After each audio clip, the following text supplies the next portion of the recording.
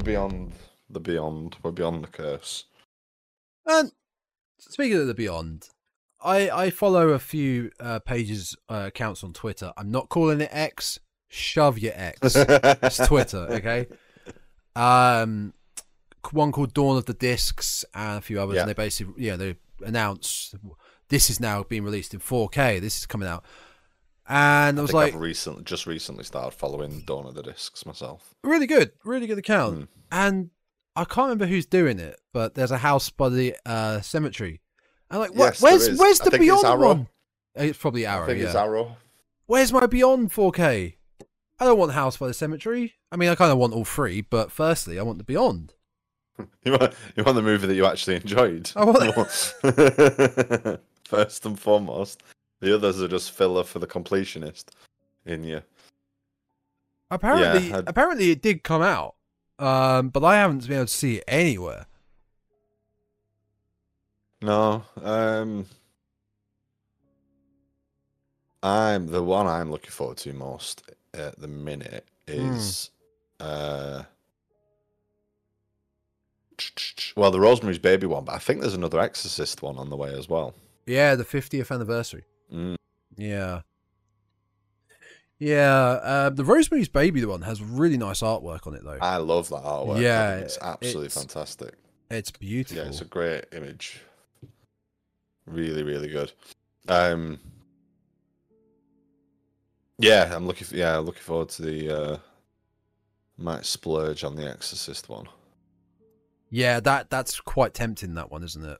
I think it's around 50. If I'm looking on Amazon, for example, that it is. That can't be right. Oh no, 4K not available. Blu-ray though. Blu-ray collector's edition at 18. Oh no, that's that's the German version called Der Exorcist. Never mind. A lot of these 4K collector's editions you can't actually get on Amazon. They're very specific. They're like they're only from, like we said, Arrow, Screen Factory. They're not being widely available. Yeah, no, generally released. The one I'm seeing at the minute, eBay is coming up a lot for it, and it's around the £100 to £200 mark. Yeah, that's becoming the problem. Oh, I mean, there is a 4K edition of it for like 20 quid on Amazon, but it's not the big special edition box set. It's a problem, but at the same time, I guess for collectors, and I am a collector, but I don't feel like I fall into this reasoning. It makes it more special. Yeah. You know, it's not just click one buy on Amazon. You've got it. You have to find it. You got to look for it. You got to put the work in. You do, but by the same token, it's really annoying. Not everybody can have it. It's not that easy to come by, and it's not that easy to find.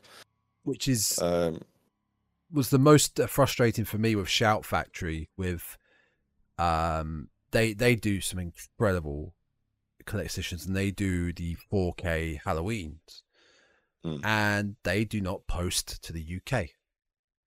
Right. And that is so frustrating. So to buy the 4K Halloweens, you have to buy them individually on Amazon, and they're £30 each. Whereas you could get the bundle for like 80. I think it's like the first 6. Yeah. Like I've got the bundle of H2O Resurrection. 6 H2O and Resurrection. There you go. That's the 3 greatest ones. The Warner Brothers shop does have a 50th anniversary steelbook collector's edition. It's got like a almost cell shaded Reagan on the cover, which is nice, but again, it's not. Oh, nice! It's not the big box set with not the big cheese. All the books and the poster and everything. Which £100 on Amazon seems to be like the best I can find. On eBay, seems to be the best I can find for that at the minute, with just sort of a cursory look. It's also the same with the 2013 4K Evil Dead that I bought. I had to get it on eBay because I couldn't get it on the UK Amazon or HMV or Zavvi. They don't exist.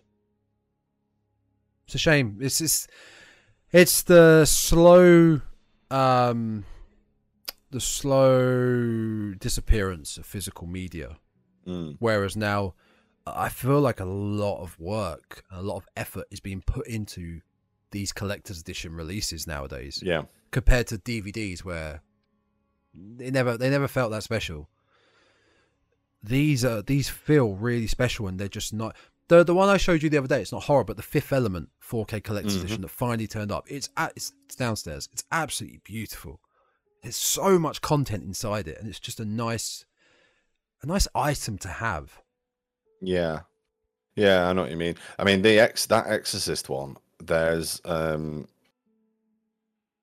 I don't know if it's a bundle, but it's it's limited to 2,000 globally. Oh wow! Yeah, there we go about collectors. According to this, right? Yeah. But this one comes with a BFI book. Oh, so the sweet. British Film Institute, book on the movie as well. I mean, it's 240 quid. Ooh. So might be a little bit too much, but I definitely might go for that other steelbook version. I like to pay the mortgage. Yeah, see, I like to pay the mortgage and eat food as well. Food is good. Food is very good. Yeah, I've grown quite accustomed to eating. Clearly, yeah, but that maybe that 45 quid version steelbooks, that's pretty nice. You still get some art and lobby card repros, and there's a 40-page booklet in that as well. There's still some cool stuff in there. Yeah, Just doesn't come in a big Bible themed box. yeah, that's what it needs to be in. Yeah. Maybe. Are we on to part 2 of our part 3 of our Monsters of Universal catch up? Part 2 of our part 3. Our third, yes, we are. Our third Universal monster. Yeah. Which is The Mummy. The Mummy, and not Brendan Fraser Mummy, even though it's a brilliant film. It's not Brendan Fraser Mummy, but it is. It kind of is. It's the same story. You're right. It is. It is, but I didn't realize that it was, because I was watching this, and my first thought, because we've done Dracula and because we've done Frankenstein, which are obviously based on like the Victorian novels, or serializations, like written word literature. I was like, right, The Mummy. What is the provenance for this? Does this have a book that it's based on? Where does the story come from? And it's just fabrication. It is just made up. It's probably heavily influenced by the Howard Carter discovery of King Tutankhamun in 1922. Yeah. And the supposed curse of the mummy that went along with those excavations. Are you aware of this? Yes, I did read this up. Yeah, about the backstory. So for those of you that perhaps not in the know, when Howard Carter discovered King Tutankhamun's tomb in 1922, found all the wondrous things, the very famous gold death mask that, if you think of Egyptian pharaohs, you probably think of treasures that came out of that tomb. There was a couple of freak accidents in the subsequent years that a couple of people involved in those excavations died, and it was attributed to a curse that had been placed on the mummy's tomb. Apparently, no such reference to a curse on that mummy's tomb exists. From what I read, I don't think there was any sort of hieroglyphs that say anything about people being cursed if they open it. But because the people involved there have been curses found on mummies' tombs and sarcophagi and things that has been found, but I don't think there was anything specific on King Tutankhamun's tomb. But people died, and the sort of like two and two got put together, and they died because of the mummy's curse. And then Hollywood got hold of it and made the mummy, and that seems to be the provenance for the story of the Mummy, Universal's 1932 movie. And I was watching it and was halfway through before I realised that the 90s Brendan Fraser like family action movie is the same plot. I did not realise that it was that close. I mean, I kind of knew like, they'd made a new Mummy movie based on those old Mummy movies. Yeah. But I didn't realise that they were so closely linked, where we actually have, the same character, Imhotep, and the same plot line about resurrected priestesses and things like that. I didn't realise it was... because there's so much more story and budget with obviously the 90s one. Yeah. It's a lot more fleshed out, if I intended.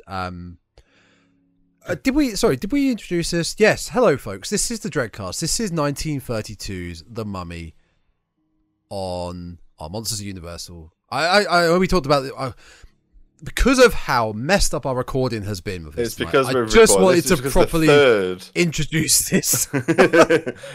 So, if you're not aware, this is... If you're not aware, even though you clicked on the video that it's titled... I mean, it's on the same channel and all the... it's probably the usual place where you do listen to us. Probably seen the big artwork. And you probably guessed that it is to us. Clarify what we're doing right now.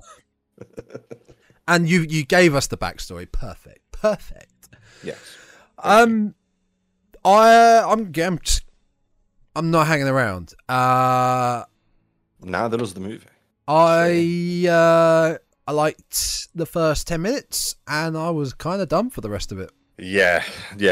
Exactly the same. I'm gonna just say it right at the top of the episode. This was the weakest of the ones that we've done so far for me. Yeah. Starts off strongly, and then a whole lot of not very much happens. It's a whole lot of Lord Fear from Nightmare looking into his mystical ball, seeing what's going on in the dungeon. Whereas he really bothered me about that, right? He's looking into his mirror or whatever it is, his pool, and he's watching Dr. Muller, played by Edward Van Sloan, for the third time. The camera is following him, so his vision in this pool that he can see like through space and time, it's not a still image, it's a camera panning around. It's like it's basically just Lord Fear. But the first 10 minutes, that was first 10-15, it's I mean, I've got a similar note. It starts well, but once we get to what the crux of the plot is, which is that Ardeth Bay. Ardeth Bay. Got there eventually. It's written down as well. Ardeth Bay. Once we get to the crux of the plot, which is that Ardeth Bay is in fact Imhotep the Mummy, who's resurrected right at the beginning of the film and then sort of disappears, and we don't. Yeah. Which is another point I'll get to in a second. Yeah. So once we get to the crux of that plot, it slows down considerably. Whereas they should be like, right, we know that this guy is actually the Mummy, and let's go get him. They just like do nothing for a bit. They do nothing. They and like you said, they know. They keep saying it. They keep saying like, we'll have to stop him. We'll have to stop him. We've got to do something. Yeah. But first, Jin. Like, just they do nothing about it at all. I wrote that exactly down. How did I wrote it down? Wrote it down. Hang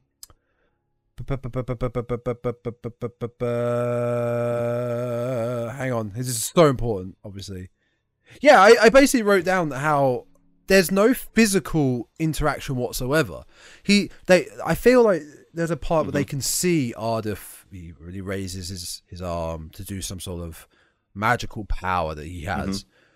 There's no lunging. There's no. What about fire? The other thing as well is there's no real explanation as to how they work out Imhotep's plan either. No, somebody just rocks up and says, "I know what he's up to. Let's go to the museum." And they go, "Yeah, all right then." After like sitting around for a bit, going like, "Oh, we should stop him at some point." Like they just know. It's very weirdly rushed, but we are jumping right to the end. Yes, sorry. Yeah, we're getting angry. We are jumping right to the end. There's a skirt back to the beginning of the movie. We have a nice little miniature effect. Yes, I did note that. I like that. The spinning pyramid and the title card. I like that a lot as well. Doesn't scream horror. It doesn't. Neither does the use of Swan Lake, which then kicks in again straight away. So we've got our classic Universal use of getting their money's worth of the Tchaikovsky license, and bunging Swan Lake in there. And then what I assumed was location footage of actual Egyptian ruins. I assumed that it looked like I think is it Valley of the Kings? It looked like Valley of the Kings. I've always I don't know specifically. I've always had a great interest in ancient Egypt. I really have, and I love everything about it. But it's one of those things that I've always wanted to get into. I want to get some books and start reading and learning. But like most hobbies and interests in life, I don't have the time. It's just one of those things that it's fascinating, ancient Egypt, because there's just so much history regarding it. Yeah. Huge amount. Well, as you know, Tom, I am an archaeologist. Shut up. And I have zero interest in ancient Egypt, so I would. Is that because it's already been done? Like to go on record and say I know nothing about, in any real sense, I know nothing about ancient Egypt. So, like, don't be coming at me saying, "Well, you're an archaeologist, you should know," because I would never do that. I don't know. No, I know you wouldn't, but I wasn't necessarily talking to you. This was out there into the ether, just to put it on record. But if you are aware that is what I do as a day job, I have no hand in any Egyptology stuff. Although it was nearly my degree. To say I'm not that interested in it, I very nearly did a specific Egyptology degree, but that's another story. It's just not a period that's really ever appealed to me all that much. So, there's cool stuff, but I always thought, I always leaned more towards ancient history anyway, which is how I ended up doing what I do. Yeah. But for me, it was more like Greeks and Romans, and I was kind of less interested in Egypt. I understand that. Yeah, I understand. But yeah, it is like the span of ancient Egyptian culture and stuff is huge. It's so vast. One of the big sort of early centers of civilization and all that sort of stuff. So I think it is. It looked like location footage of genuine Egyptian sites, Egyptian ruins. Couldn't necessarily tell you which ones, but I did look up where this, and a lot of this was filmed in the Mojave Desert. So not on location in Egypt, which made me think it must be stock footage. And there's probably reams of stock footage of Egyptian tombs. I would have thought pyramids and things like that. Because, like I said, in my research, I couldn't find anything that said they filmed on location in Egypt for any of it. So I assume it was stock footage. But a nice little setup and a nice little introduction to here we are in Egypt. And speaking of archaeologists, we have them ruining things as usual. Archaeologists in movies are always trouble. Always. I 100%. Bet you are very nitpicky with that. I'm not so much because generally TV and movie archaeology is not archaeology. Yeah. It's just not. It's nothing like what we actually do. Like Time Team. Still. I mean, yeah, it's just like Time Team. I mean, I've been on a lot of jobs where I've only had 3 days to do a ridiculous amount of work, so it does still, that bit's kind of accurate. But I mean, let's have it right. Archaeology is not that exciting. Like, the day-to-day of it is not that exciting. But way back when, sort of the early, essentially when archaeologists were just grave robbers and picking up, stealing shiny things from other countries to fill museums. Yep. Then that's the archaeology that movies tend to go with. But it's always trouble. Indiana Jones, just, you know, all kinds of trouble. Even like John Carpenter's Ghosts on Mars and Doom is archaeologists. God, pulling out a Ghosts on Mars reference. Wow. Because it's my mental list of movies where archaeology has caused all the trouble. Yeah, that film sucks. I kind of like it. We talked about it in Species. It's a guilty pleasure, but I do kind of like Ghosts of Mars.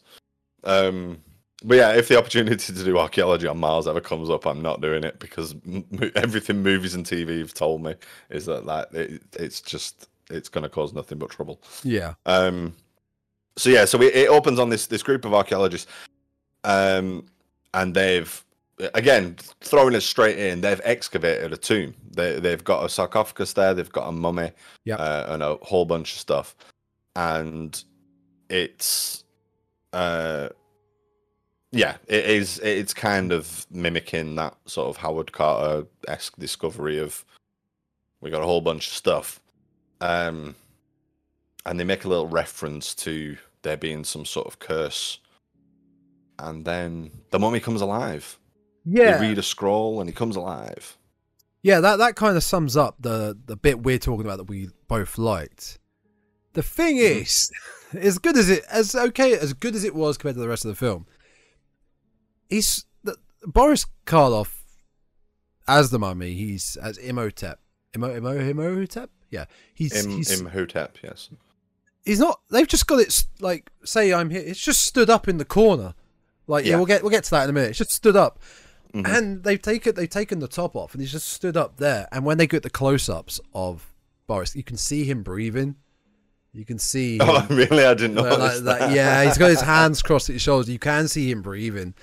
But visually, that's such, I guess for the time, horrific. That's so much more of a striking horror visual than what he is for the rest of the film, wearing a fez in disguise.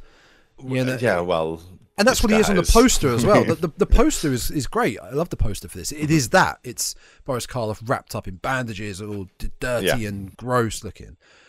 That is what you think of.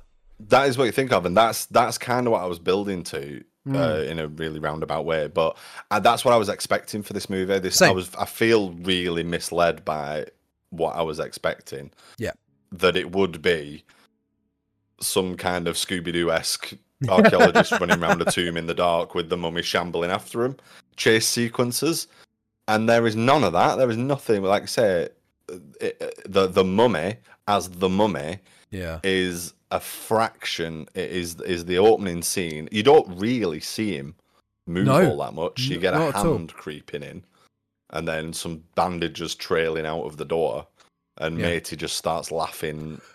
Oh wow! His laugh absolutely loses his shit, which is understandable. But Ralph, he was like the assistant to the is it Norton, the main archaeologist. But don't ask me. I have real difficulty.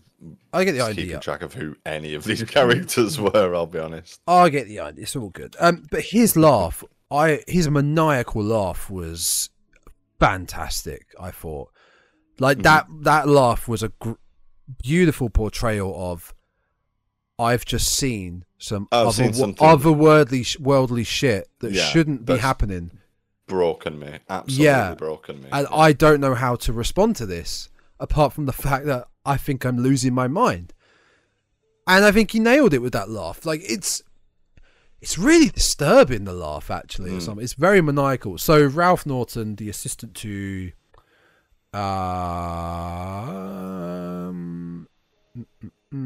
Professor Pearson, I believe.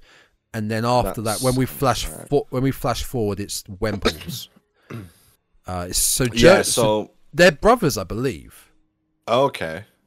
Well, it says here Frank Wemple and Joseph Wemple, but they call each other Wemple.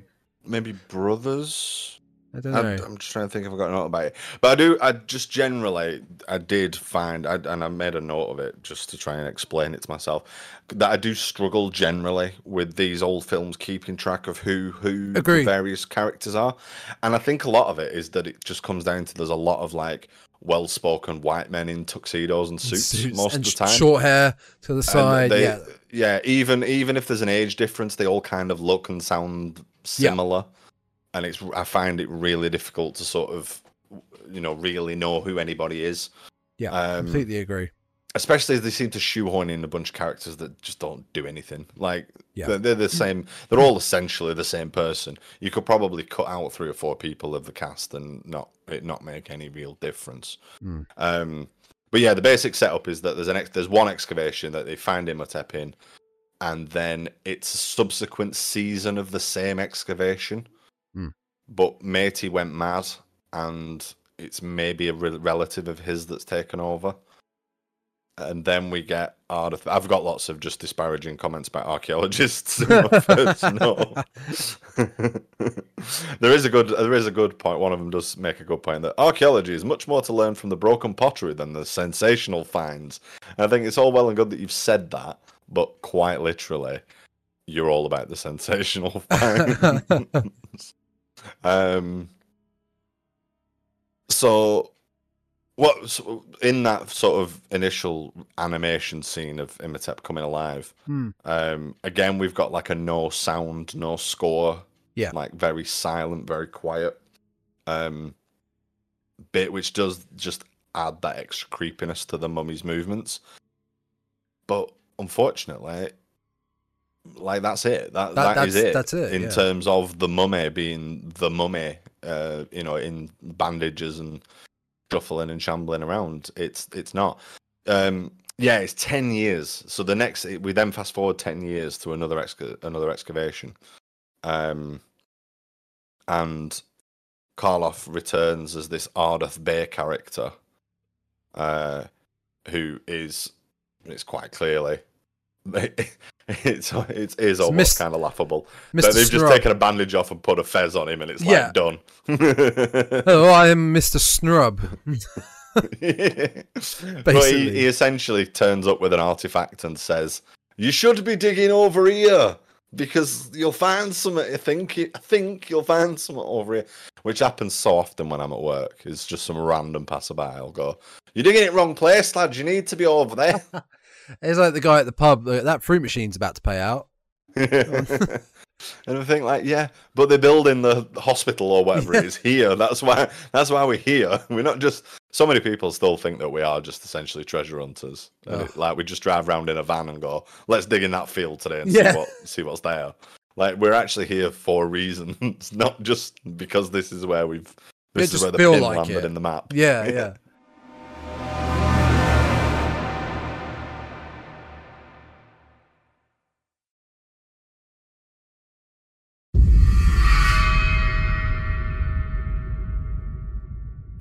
Where this bothered me then. If it's roughly 10 years, I believe, right? Or do they specifically say 10 years time difference between where Ralph basically lost the mummy? Because I think there's a mention of it, say it being 10 years. I've written 10 years later, and I'm assuming I've got that from the movie. I think it's mentioned. I think they say, "Oh, that was 10 years ago when whoever," and he went crazy. Where has Ardith been? Where has Imhotep been this whole time?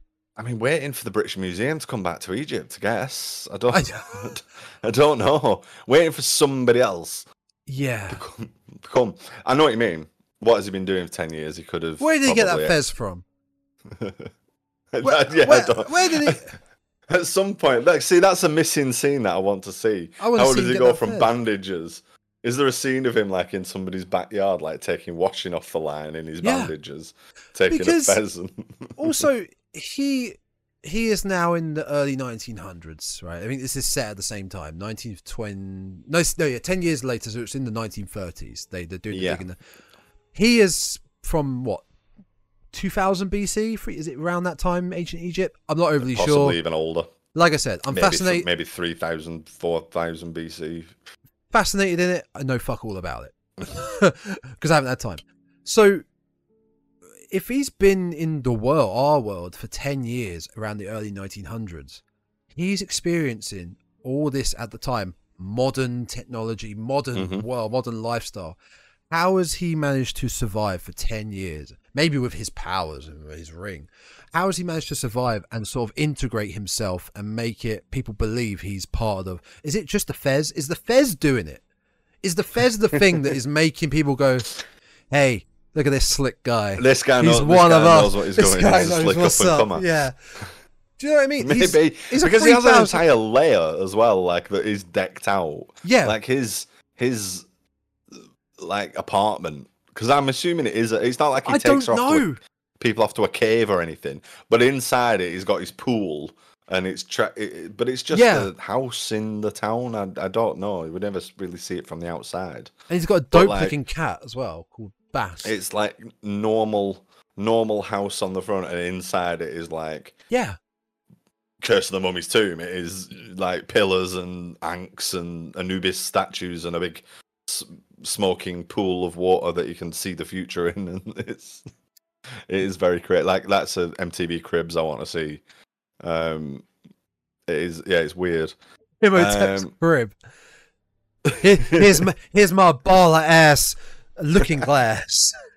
We got the Escalade on the 22. Yeah. So we got the crystal in the fridge.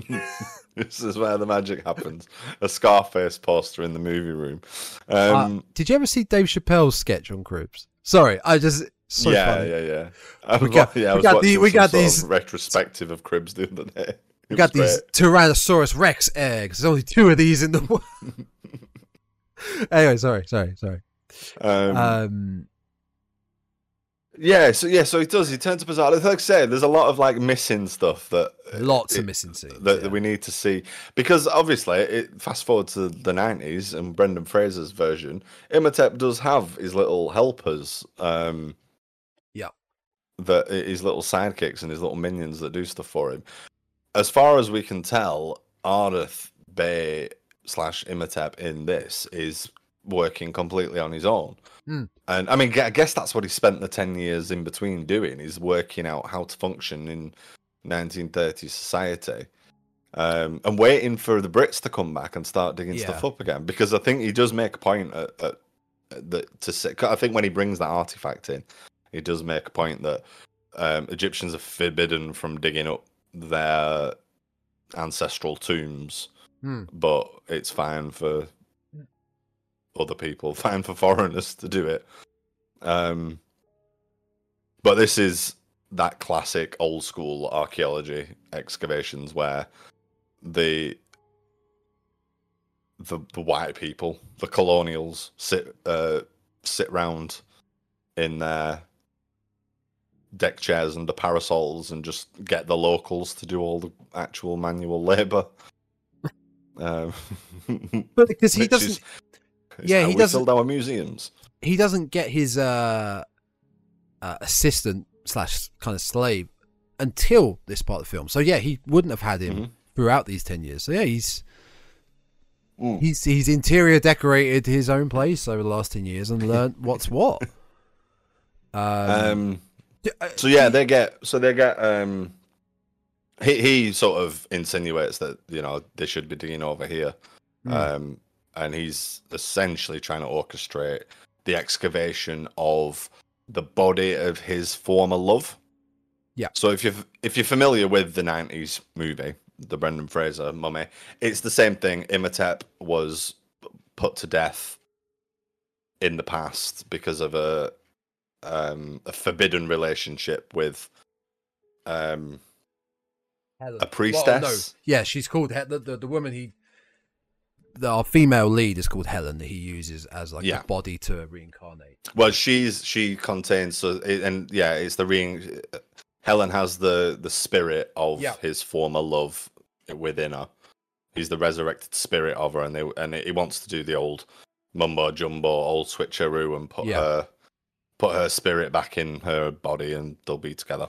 So it's a broad story, and it wasn't until sort of 3/4 through where I realised that it was the same thing that was happening. I think I was still kind of waiting for like some shambling bandage action.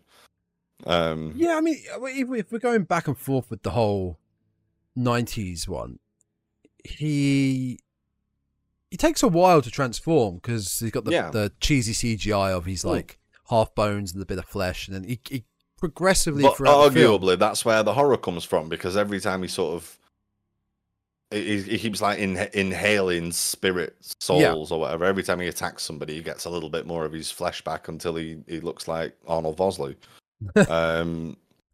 Yeah, and we get none of that. We get none of that, but arguably that would be like a good place for sort of the horror element to come from. Yeah. We just have this. Well, we don't really have any sort of. He's not an antagonist. They randomly decide that or realize that he's an ancient mummy. Yeah. And there's a bit of chicanery, late night antics in the museum where somebody gets killed off camera. Yeah. Yeah, that's that like that's not the British Museum. That's in Cairo. That's Cairo Museum. Yeah, it's everything. I think, as far as I can tell, the entire movie does take place in Egypt, in Cairo. But there's a lot more just sort of old white dudes in suits talking in lounges than there is like hot mummy action. It's just. Were you Don't Google that, by the way. Don't Google. Are you aware at all of like how people were mummified back in the ancient Egypt? Because I've been looking it up, and there's a lot of, to a certain extent, a lot of contradicting reports I've seen on it. It's not a report. It's not a news report. A lot of contradicting articles with the information, and the only one I could find that kind of really sums it up the best was that has one on if you were rich and elite or middle class and poor. Like poor, the belly was cleansed with an oil enema, the body was covered with natron, natron. Yeah, I think, treatment for 70 days before we return to the loved ones. Middle class, syringes were filled with oil from the cedar tree and injected into the abdomen, dissolving the bowels and interior organs. Body was covered with a same natron treatment, and her body was returned. Yeah, rich and elite. The brain was drawn out through the nostrils using a crooked piece of iron. Yeah. Contents of the belly were taken out of the interior and cleaned using palm wine and aromatics. Belly was filled with pure myrrh, cassia, and other spices and sewn together again. The corpse was covered in same thing. Nothing about eyes, right? Okay. When he awakens, he has eyeballs. So, right, so they're still there. But when he awakens, there's this magical power. Obviously, like his brain's gone. Does it make a new brain? The brain is gone. Like, he's not dead. It's literally out of his skull. In a nutshell, his brain and all his internal organs will have been removed, and everything's gone. Yeah, and he's filled with a secret blend of herbs and spices. Yeah, secret. But again, at least with the new one, we don't see it, but we get the progression of him coming back. This we get nothing. And if you know something about someone being mummified, you'd think in an instant he's fine. He's fine again. It's not only fine, thriving. He's got his swinging back pad in central Cairo. He's got his fez at a jaunty angle, and he's good to go. Yeah, I mean, it's kind of a misnomer calling it the Mummy, isn't it, really? Because there's not much actual mummy in it. And there's a lot of jumps. It jumps to the post-excavation. Everything's now in the museum. So there's this sort of like, he needs to get into the museum to get the spell book. Because they suddenly decide that this scroll is important, and they're trying to burn it. To destroy, they figure that that'll destroy him if they burn this scroll. But he specifies as well. He quotes, "You cannot harm me," like he's immortal or something. And I'm just thinking, can we not burn you? I've got a note here that sums it up quite well. They know Ardeth is an evil mummy, and they occasionally talk about finding and destroying him, but it all feels very casual, like he's a wobbly shelf they're meaning to fix. It doesn't feel as if there's any urgency to it. It's like, oh, at some point we'll get to the sorting out of that mummy. Or like a creaky step on your stairs. Yeah. Like, oh, the drawer's stuck. Oh, yeah. We'll fix that at some point. Yeah. They work out that Ardeth is Imhotep and just casually have a conversation with him about it. Like, he comes round to the house and they're just like, oh, so you're an ancient mummy, eh? Well, one of these days we'll get round to destroying you. Just you wait. Just you don't. Oh, you don't want to know what's going to happen. Oh, yeah. It's so.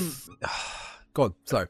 Well, it's kind of frustrating and it's kind of annoying. And as a side note, we need to talk about Frank. We need to talk about how thirsty Frank is. Every time Frank is talking to Helen, is it?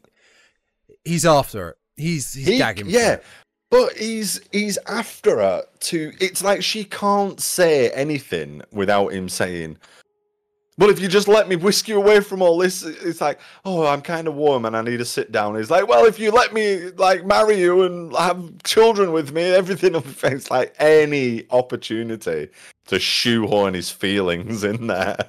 Oh, my darling, taking that chance.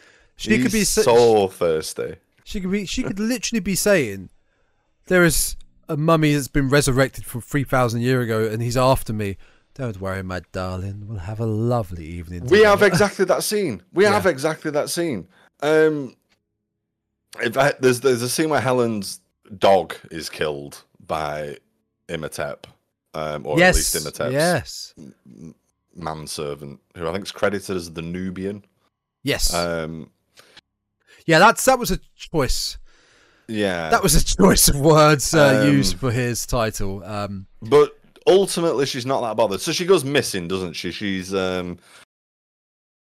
sort of aware that that Imhotep's got this power over her, and it's because of this like spirit, this alternate spirit that she's got. And she goes round to see Imhotep and gets her dog killed, and he shows her a vision in the pool. In fact, he shows her who she is, doesn't he? He shows her the past and this. He shows basically what happened. Yeah. But then there's odd reactions all round, like Frank and Helen, and this is how I wrote it down. Frank and Helen. She's talking about having another life inside her, and she's going to try and wander off. And like, you've got to look out for me. Like, you know, I'm probably going to try and go to him, and I'm scared and I'm frightened. And he just says, "Oh, I'll look after you. Yeah, I'll look after you." And it's like, not quite the same sort of urgency. But then that's it, and then that filters into this fact that they all know that Ardeth Bay is an ancient evil mummy come back to life. Yeah. And they don't care. There's not enough urgency about it. There really isn't. No. And then a good, like you said, a good chunk of the movie is this sort of like waiting for them to decide that it's a problem and we'll go and sort it out. But I suppose there is no urgency, because it's not like he's on a huge killing spree. It's not like he's opening a portal to the underworld and releasing hell on earth. No, but it's still highly unnatural that we have someone from 3,000 years ago that's now alive. Yeah. That is the main crux of it, is that and nobody really is that bothered. I mean, they're not even that bothered from like a purely scientific, interested, like, holy shit, this is amazing point of view. Like, they're just indifferent to the whole thing. It's so bizarre. It's so weird. I noticed with this though that for the most part it is just a bunch of grown men with smart hair and smart suits talking, discussing what's going on. But there's a constant theme with these films now so far that we have the lead female in peril and our lead male protagonist constantly worried, concerned about this lead female. So Dracula, you have Mina and John. Yeah. Frankenstein, Elizabeth and Victor. And now we have Helen and Frank. Like, it's very similar. And again, they're all smartly dressed men, obviously of the time, are just very concerned and very worried and wanted to, I guess in some cases, very thirsty, but it's always about the lead female in peril. Yeah, they're very much that sort of the hero saves the damsel in distress angle up to a point, because in this, ultimately the gods just fix it when we get to the end. Like, oh Christ, they do. Yes, you're right. Yeah. Nothing. There's no human agency. Ultimately, they go to face Imhotep, and the gods sort it out. Yeah. And strike him down, and jobs are good. And like, which we don't like even that see. Thing about no, but it's like that thing about Indiana Jones, like not being any use in Raiders of the Lost Ark. Like, he makes everything more complicated. Yeah. If he'd have just left the Nazis to take the Ark, they would have destroyed themselves. It would have happened regardless. Yeah. Everything would have been fine. Yeah. It's a little bit like that nothing, and which is probably a good thing, because as we've said, they don't have any sort of pressing need to go and solve the problem. But when they do finally pull their finger out, they do nothing. They achieve nothing, and the gods. Yeah, you're right. I'm trying to think. Do they intervene in any way that causes? I think catalyst they do. Do they cause a rupture to his plan? Like, if they were not involved, would he have perished at the end? Because they tried to burn the scroll, but he beats them to it. He catches them on his his amazing glass looking glass, and kills the doctor. No, the professor. Kills the professor. Yeah, he's trying to burn it. He's force choke at a distance, kind of thing. Yeah. And then and I think he steals the scroll, or he obtains it somehow. I don't think we see him do it, but the scroll goes missing from the good people, the heroes' possession. But they go after him because they again, it's not really explained how, but suddenly somebody turns up and says, "Oh right, I know what he's up to. Let's go to the museum." And they go to the museum, and there's a ritual taking place. But no, I don't think they have any sort of strong hand agency in like invoking the gods to come and get him. No. I think they have a conversation about how like this is not right, and you know the past is the past and leave it there. Or I can't even remember, to be honest. I think I'd kind of tuned out at this point. But I don't. It's not like they read a spell or say a prayer. I don't think there's any agency in that part. I think it's just like this is against the gods, and you know, suddenly the gods hear that and go, "Oh shit, yeah, it is. I'll stop that." And the statue comes to life and laser beams him or something. I forget.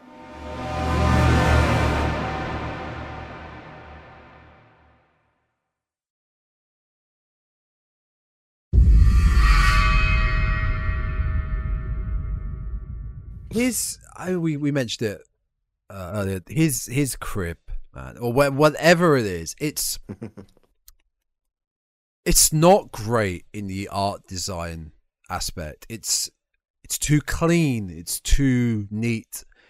It looks like a set, and I know I've probably said that for some of the other films, but this really specifically. There's not much character to it. It's like a blank stage, and they've hired some cheap props. It's like put that there, put that there, put that there. That's it. I mean, especially as well when they do the flashback. Sorry, when they do the flashback to him back in ancient Egypt, and there's like the secret door that touches and it slides open, That's pulls out that's like really old style silent movie footage as well, isn't it? It feels like you're expecting the cards to come up with the with the words on and stuff. It's because some of it feels a tiny bit sped up. The way that some of them move. It's like 1.5 speed, like that old film, that really old film footage looks, and you kind of expect like a piano soundtrack, like like a movie from 1910, not 1930. I was just gonna say about the set and stuff. Like we used to have a nightclub called Pharaoh's that had an ancient Egyptian theme. Amazing. It was absolutely horrendous. Did they dress up? No, the staff didn't. But like, they were basically there was just a bunch of shit painted gold with some like hieroglyphs on the walls and an occasional like mock papier-mâché like a mummy like sarcophagus case on or whatever. It was really really bad. That's what's really tough with it, because obviously this is black and white, but it's hard to get out of your head that they look like they're just in fancy dress. But it's like maybe this was their attire. Maybe it was clean and pristine, but at the same time, seeing Boris Karloff and the extras wearing like the headpieces and the jewelry and the spot, it looks like a stage play with some cheap costumes and outfits. Yeah, like a high school stage. Yeah, as well. Amateur dramatics. It's hard to get past that. Whereas, like, okay, that may as well what it looked like.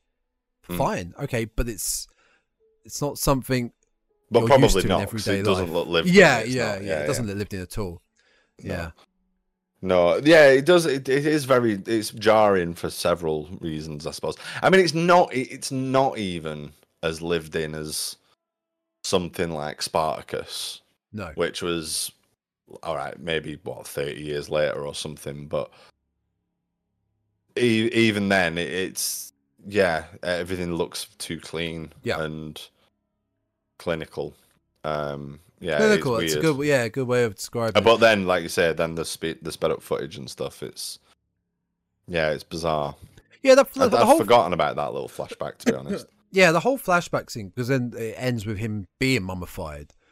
Mm-hmm. That I quite like that, actually, because they didn't just result to like a mannequin or a doll. Like there's Boris Karloff being wrapped up, and he's got some very good expressions on his face as he's doing it, and they completely.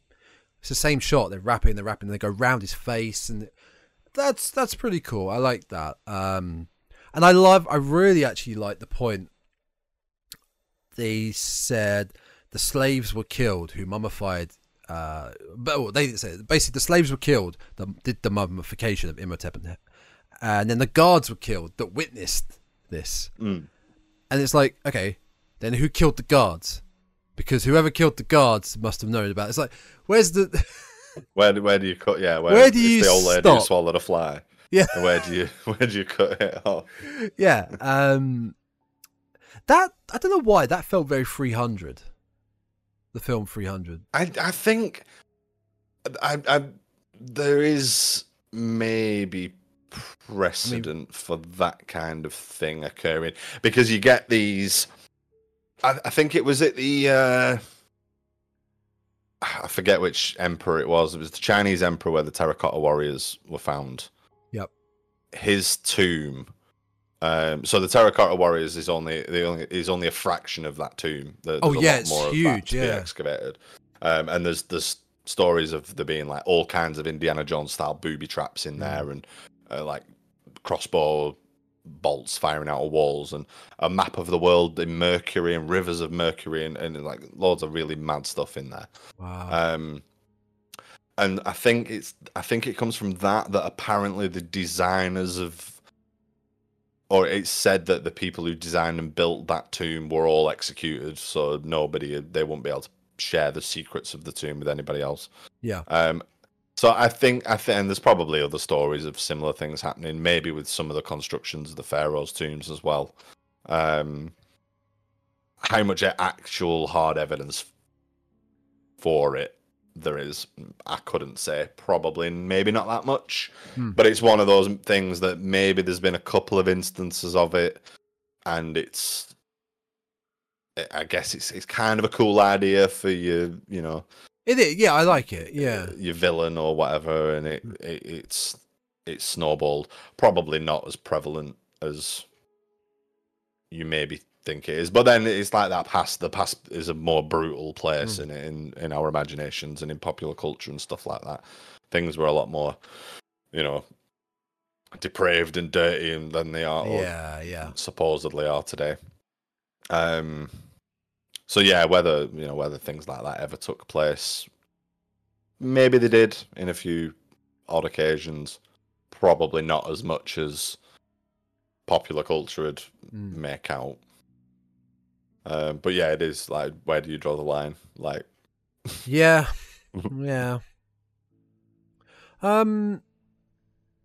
This is a hard film. I gotta be honest, man. Compare, like, I know we're trying to go through these, but this film, and I try not to want to. I don't want to try and speak to much negative, having negative thoughts about this film, but I really didn't have that many thoughts on this film because there wasn't much going on. No. I think like you said at the beginning, that first the initial setup and Imhotep coming alive, good, and then not very much until it just again has that really abrupt ending.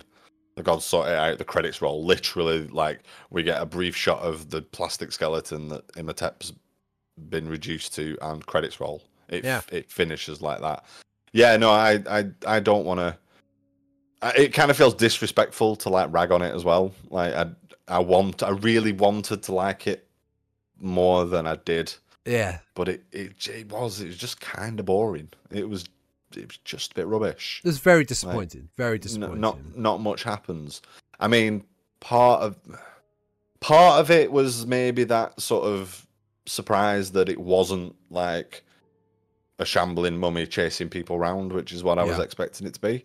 But then the lack of urgency. Oh God, yeah. Just really didn't help, because I got over that quickly, and I was like, okay, fair enough. It's not that's interesting. But Karloff's come back as this Ardeth Bay character. He's clearly the mummy, and now we'll see how they find that out. But then I'm still kind of, I got to the end and I was like, well, I don't really know how they found out. They just kind of, I mean, apart from him being like really the spit, but you know what I mean? There was no like big revelation, or it was just like, oh yeah, so he's a mummy then. Yeah, we'll sort that out at some point. Yeah, probably. We got to sit and talk about it for a while though. And then a few more scenes of that, and then it finishes. Yeah. There wasn't really much. There wasn't really much going on. Yeah, I'm glad they remade it with Brendan Fraser. Well, yes. Yeah. That's far more. It's a far more entertaining version of this same story. Completely. Yeah. In fact, there's no. The only recommendation for this film is for the historical point of it. It's part of a historical collection of films. Go watch it for that aspect. But yeah, if you want a better version, go watch the fun 90s version. Personally, I don't have anything else to say on this film. I don't hate it. I just, I don't have any more thoughts or opinions on it. It exists. I mean, we got some sort of pseudo sequels. I don't know if Karloff was in any of the others. And then, speaking of Karloff, from Frankenstein to this, it's kind of night and day, but I think it's down to the characters that he portrayed. Yeah. I mean, he plays Ardeth Bay Imhotep perfectly well. There's nothing wrong with how he plays it. It's just not really very much for him to do. No, apart from be a bit mysterious. Whereas our monster goes on an adventure. I mean, looking at that classic poster, it comes to life. Karloff, the uncanny as the mummy. It's a fantastic image, and it is all about him being the Mummy, and Yeah, that you know, poster like is I so said, good. I mean, I love all these old posters; they're Oh, all they're fantastic. cracking. But very, very miss out. There's a couple of ones that show maybe a little bit more the reality of it, but I think the iconic image of him in the Mummy is him in the bandages and not him in the fez. Yeah, At least from what I've seen. You know. Yeah, you couldn't have him in the fez as the main poster child. That wouldn't. That just would not work really at all. But then you're leading the expectations of your audience into thinking, "Oh, this is, what is that? That monster? Oh, he's gone." Okay. Well, yeah, I enjoyed that. It was fun. Yeah, it's a real sort of bait and switch. Yeah. From that point of view. Yeah, Miley, I think yours too, but my least favourite of the Universals that we've seen so far. Yeah. And yeah, I don't have a great deal to say. And I suppose it's funny that I've always, without having watched this before, but just thinking about those sort of classic monsters anyway, I've always kind of ranked the Mummy like quite low down. Along with the Invisible Man as well, I was kind of think like, not really. I haven't seen the movie, can't, looking forward to watching it. But like in terms of like you've Dracula, Frankenstein, a werewolf, the Wolfman, like they're like the exciting ones, and then Mummy for me is kind of down that scale. And now having watched it, it's where I mentally, it belongs where I'd already sort of mentally put it. Yeah, because what do you do with them? Like if it was kept as, excuse me, his mummified state from the beginning, he moves slowly. Does he have magical powers? What do you do with that as a monster? I mean, it's a fair question. That is a fair question. I guess I would have had them trapped in. I would have had them trapped in a tomb at the moment. Like. Yeah. Almost like an Evil Dead kind of, just, not like the Evil Dead, but in that sort of situation that they've entered the tomb, read from a book. Oh, look, some hieroglyphs. We'll read this. That's a spell that reanimates the mummy, and then they find that they're trapped in the tomb and the mummy's chasing them around. That's a premise. Maybe he could have had some magical powers as well. Why not? I think for a black and white film as well, that would add to more scared states for the audience, because they'd probably you could have there'd just be lanterns, you'd be in this tomb, lots of shadows and stuff like that, and suddenly a hand creeping, that would apart from that opening scene with the hand, we have that hand creeping moment, and a couple of bits in the museum after hours, arguably. Most of this is daytime, well lit, somebody's living room. They're just well talking. lit for sure. Yeah. The whole scene. There's a party or a nightclub or wherever they are. Like there's not much of the horror like setting. There's not really any horror settings. So yeah, like I said, it's 50% me expecting a different movie, and it's 50% same. Just not being that impressed with what it actually is, as well. Yeah, not the best. No, not the best. Yeah. So that, folks, is The Mummy, 1932. Do you know what? It's quite nice that we went Dracula, great, Frankenstein, better. It's nice to actually have another end of the spectrum on these films. So we're not just going great. It's nice to talk about good things, but it's nice to have a film maybe we didn't enjoy as much, and then we might come back up with the next one. We might go up and down. And definitely. The next film in our series, the Monster Universal, will be The Invisible Man. Now it will be The Invisible Man. Oh, that's good. So that's definitely one we've both not seen. So I'm looking forward to that. That would be good. No. I've just. We are back on literature, I believe, with this one, aren't we? Isn't The Invisible Man based on a novel? Yes. based on H.G. Wells' 1897 It novel. is H.G. Wells, Yeah. But one thing I just noticed, as I don't have the Blu-ray box set on me. Obviously, that Blu-ray box set that we've based this series on is the top films, shall we say. But as you look in the Universal Classic Monsters in order, it went Dracula, Frankenstein. Then you've got little other ones that feature called Murders in Rue Morgue, 1932, and also After the Mummy, Island of Lost Souls, which I'm aware of Island of Lost Souls. It's the I hate saying this. I believe it's the Island of Dr. Moreau, or the Island of Dr. Hibbert, where he changes everyone into animals. The Panther Woman. So, and then you've got the Invisible Man. So it's like we are missing a lot of these films. We're just doing the top ones that are on this. It has just gone for the big ones. I mean, Black Cat. I think is a the Raven. It's another Karloff. But yeah, that's not in that box set. So in terms of the box set and this list, I mean, we've got Dracula, we've got Frankenstein, we've got the Mummy, Invisible Man, Bride of Frankenstein's in there, I believe, as well. Yes, it is. And then the Wolfman. Yes, the Wolfman. Which is not. Do we have another werewolf movie before that? Werewolf of London. There is, yeah. Not on the Blu-ray. You've got Werewolf of London. Yep, that's there. You've also that is not on the box set, but we've got the Wolfman one. Yeah, there are so many. There are so many. And then we're on Phantom of the Opera, but we've got the Mummy's Tomb. We've got more Frankenstein sequels and stuff before that. It's quite a collection. Then we go on to Abbott Costello. Yeah. So we're only just focusing on the peak ones, but there's a few sprinkled in here that I'd personally like to get to in the future, especially Island of Lost Souls. I'd like to try, and where was it? We have talked about doing the Abbott and Costello ones. Yes, the Abbott Costello ones. Yeah. So yeah.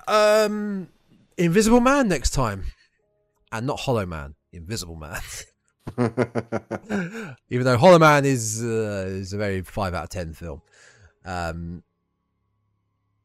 Well, we'll see. Again, he's not one of the heavy hitters of the monster genre. You can't expect many more sequels. Somebody's got an itching to have another stab at an Invisible Man movie. Doesn't happen very often, does it? I never got around to seeing the most recent one, with Elizabeth Moss. It was meant to be very good. Came out a year or two ago. I'd forgotten about that. Who knows? So we will be getting to the Invisible Man at this rate. That will probably be end of September, I think. But stay tuned to all our social medias, which is the Dreadcast on Twitter and Instagram, and it is Twitter. It's not just X. You can find it on X. It's Twitter. You know it's Twitter. The _ Dreadcast, and you can find this podcast and all other past episodes and our previous Monsters of Universal episodes featuring Dracula from 1931 and Frankenstein 1931 on Spotify, Apple, Google, Amazon, Podbean, and YouTube. Very good. Very nicely done there. You can also send us an email at thedreadcastpod@gmail.com. Again, as I always say, we like to hear your thoughts, your comments, suggestions, or just, a nice little friendly hello, whatever you want to send. Tom's told you where you can find all past episodes. And I think that about wraps it up from us. I think it does. Another issue, another episode. Another issue, because we've had a busy night. We've had a busy night. The Dreadcast. Of the Dreadcast. So, until next time, guys, stay spooky. With Pazuzu.